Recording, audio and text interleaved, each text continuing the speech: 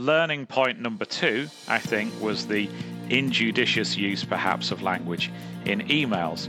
Now, NatWest had already had a problem with their data protection compliance, and I've been involved with a case that highlighted that particularly.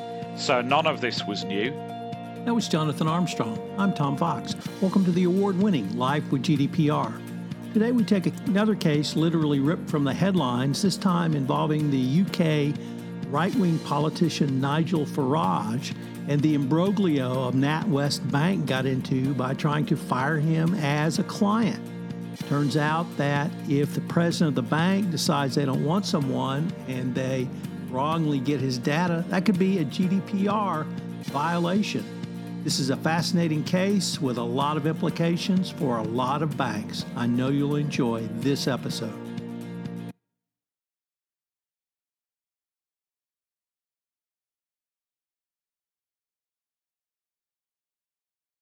Hello, everyone. This is Tom Fox back again with Jonathan Armstrong for another episode of our award-winning Life with GDPR. Jonathan, first of all, welcome back. Thanks very much, Tom. Before we start, can I just say one thing? A few people have reached out to me during our partial summer break to say that this podcast has inspired them to learn more about data protection and privacy, and for some of them to even consider a career in this space. So can I just say first of all, how humbling that is, but good fortune to you all. It's a brave thing to change career, and I'm so glad that we've piqued your interest enough to be considering it. And you know who you are. I won't disclose any personal details.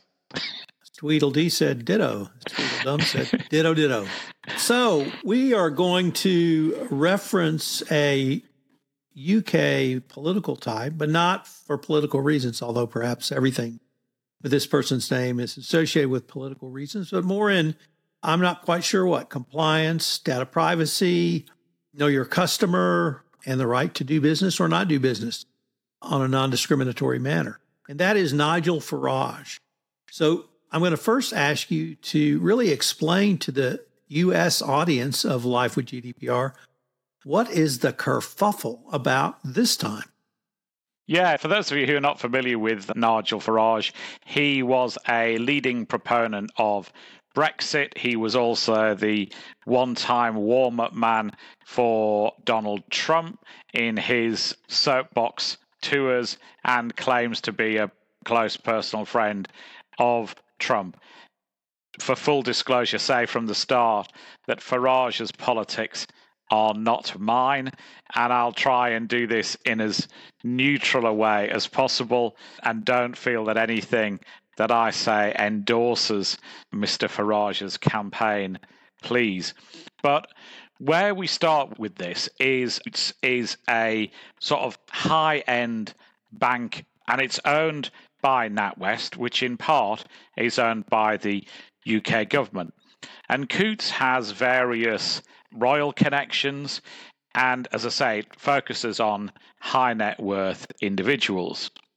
Mr. Farage had made much of the fact that despite him being on the side of the common man, he had a Coutts bank account, until Coutts told him to take his banking elsewhere, and they gave him a period of time to do that, and they offered him an account with another associated bank. So they weren't kicking him out of the NatWest group, they were removing him, attempting to close his Coutts account.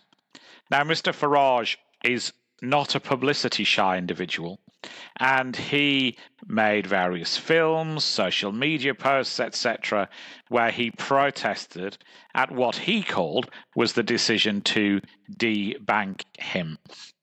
And it seems that the BBC got wind of the story, and they were told by, quote, a source close to NatWest that Mr. Farage hadn't been debanked, and he hadn't been invited to leave Coutts for political reasons, but rather because he wasn't in the high net worth thresholds. And people complained about this BBC story, which was written by Simon Jacks, a journalist I happen to have worked with on stories before and who I believe is responsible and trustworthy.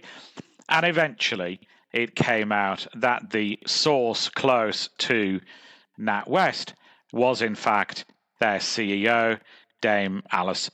Some might say that's a data breach to start with, in that anybody in an organization shouldn't be disclosing the personal data of customers, and that Dame Alison had done that. I think it also highlights something that I've banged on a bit about in 2023 already, and it's certainly something I'm going to bang on a lot more about in 2023, which is CEO risk, and the fact that many organizations are very good now at training employees down the organizations, or at least pushing policies their way, but they're not so good at training and building a compliance culture into those above the chief compliance officer. And that's where a lot of the risk lies. If you look at issues like Musk, etc., this is just another example. So Dame Alison, as I say, unfortunately shared Mr. Farage's details. And then Mr. Farage made a subject access request, which we've talked about many times on Life with GDPR. And he effectively got hold of a set of emails that were internal within the bank saying what they thought of Mr. Farage. Let's just say they weren't altogether complimentary. They weren't as horrendous as Mr. Farage, I think, wanted or anticipated that they would be, but they weren't great either. So lesson number 2 is always watch what you record in emails. It is likely that subject access requests will enable people to get hold of them. The quick advice I give clients is, if you're going to write a controversial email, think if it would be better in a phone call instead.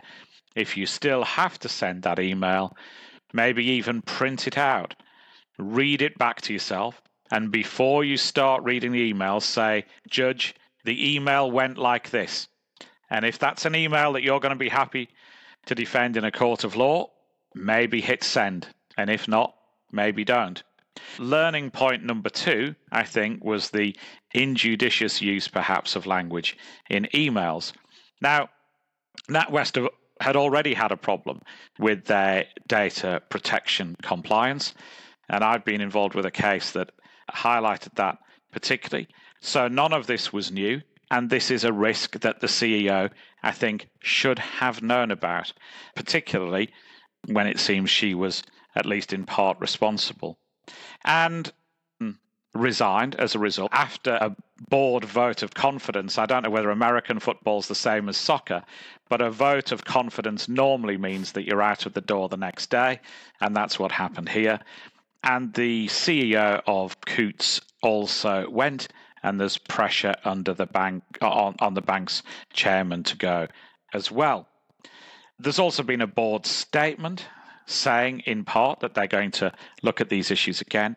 And then, somewhat unusually, questions have been asked to the CFO as to whether the bank can withstand the extra cost of subject access requests. Because guess what?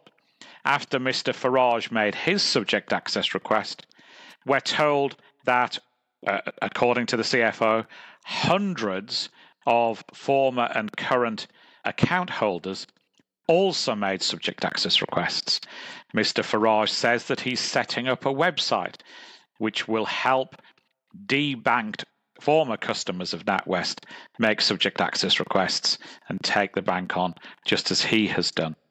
So the CFO has said that she has provided extra resources. She hasn't put a number on that, but they're investing heavily in responding to those subject access requests. That's maybe learning point number 3. If you think the cost of compliance is high, try the cost of non-compliance. It's nearly always higher. And in data protection, that's the case as well. And if you think that's not bad enough, The financial regulators in the UK have now got involved, the Financial Conduct Authority. They served a notice on the 9th of August on all UK banks and building societies and some other financial services providers. So note, not just Coutts, not just NatWest, every single bank that's subject to FCA regulation above a certain threshold has to provide details of all accounts terminated between January 2022 and June 2023. And the regulator wants that entire list by the end of this month. And obviously, from what you hear, other banks are suffering from this subject access request deluge as well. Now, some people say that it takes a bank a six-figure sum to answer a subject access request, i.e. more than £100,000 to answer each subject access request. I find that figure, frankly, incredible. If it is costing them that much, then they're doing something wrong. They're probably holding more data than they should, or they're using algorithms to determine bankability. They're almost certainly doing other things that suggest that they're not following their GDPR obligations. But whatever the figure, answering subject access requests is costly. Answering hundreds of them at once is more costly. And it's not just the cost of gathering the data and identifying it, but it's the cost of redacting that data as well. So I think it's a salutary lesson for everybody, really, that the consequences of having battles with people can be significantly greater in these days of GDPR. And you have to make sure that you have proper policies in place, proper procedures in place, and you need to include the CEO and top-level management in all of that training and education as well. Lessons that we have here seem to start with a basic course that I taught in the 90s, which was entitled, Don't Put Stupid Stuff in Email. Yeah. Although it didn't have the word stuff, but this is a PG podcast. Perhaps a refresher for our international audience might be appropriate. But the other thing it strikes me, Jonathan, is I don't know enough to comment on whether banks either didn't think that this applied to them, didn't think about it at all, or just went off on their merry way. But they have real exposure for potential violations and potential violations of their own internal policy if customers were terminated in violation of the bank policy, not in violation of English law, but internal company policy. And there's potentially actionable or actions if the bank violates its own internal controls. And this could be a hugely important lesson for all organizations to understand that even if you think it's good for business, if you've got a policy or an internal control around it, you have to, and you're going to override or violate that, you have to have a business justification. It has to be documented. From what little I knew of the case was apparently not enough, and whatever I may or may not think of Mr. Farage, I think this is a hugely significant case for not only he personally, but some of the lessons you've teased out of this and a huge learning opportunity here. I think that's right. And bear in mind the fact, I'm not suggesting this at this stage because we don't know enough about it, but bear in mind the fact that potentially there are criminal offences in UK data protection legislation. If, for example, somebody makes a subject access request and people delete data which would be responsive to that request, that can be a criminal offence. And when you've got your CEO involved, and I'm stressing that there's no evidence of destruction of emails here, but when you've got your CEO involved in those sort of cases, then there are what's called consent and connivance provisions under the Data Protection Act, which mean that individual can be liable as well. And I've been involved in a case where a leader of an organization received a caution because he was on notice that his organization might be deleting data responsive to a subject access request. Delete data then went missing. For those of you listening on the podcast, I'm using air quotation marks.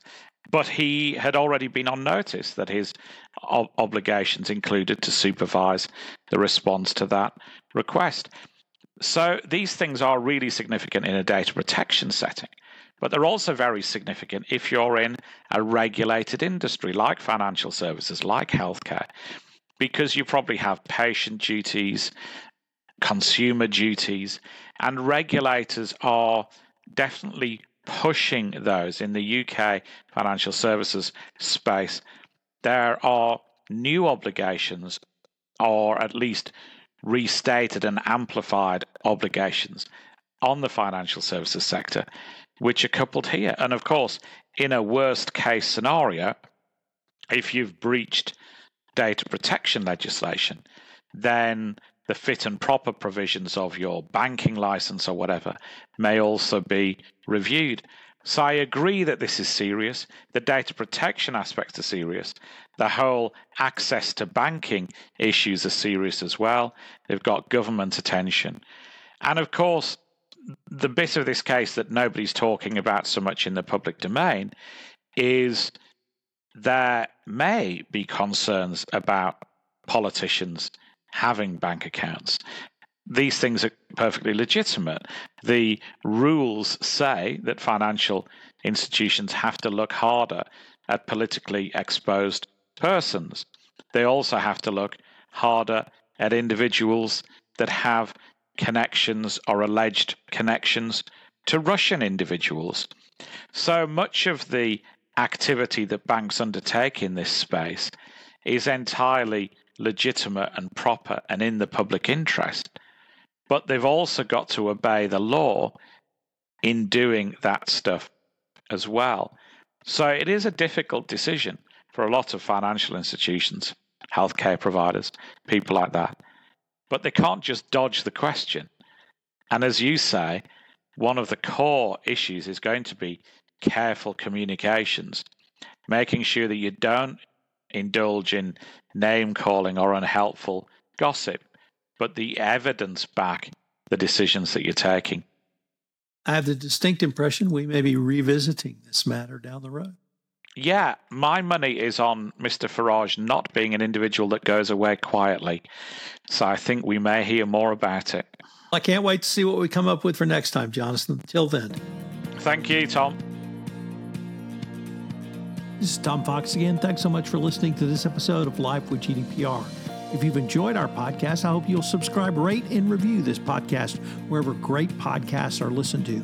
We've linked to the Quarterly Compliance news alert on this case, so for more information, check out that news alert and the Quarterly Compliance site.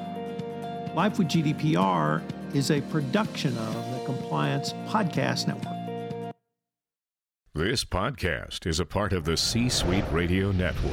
For more top business podcasts, visit c-suiteradio.com.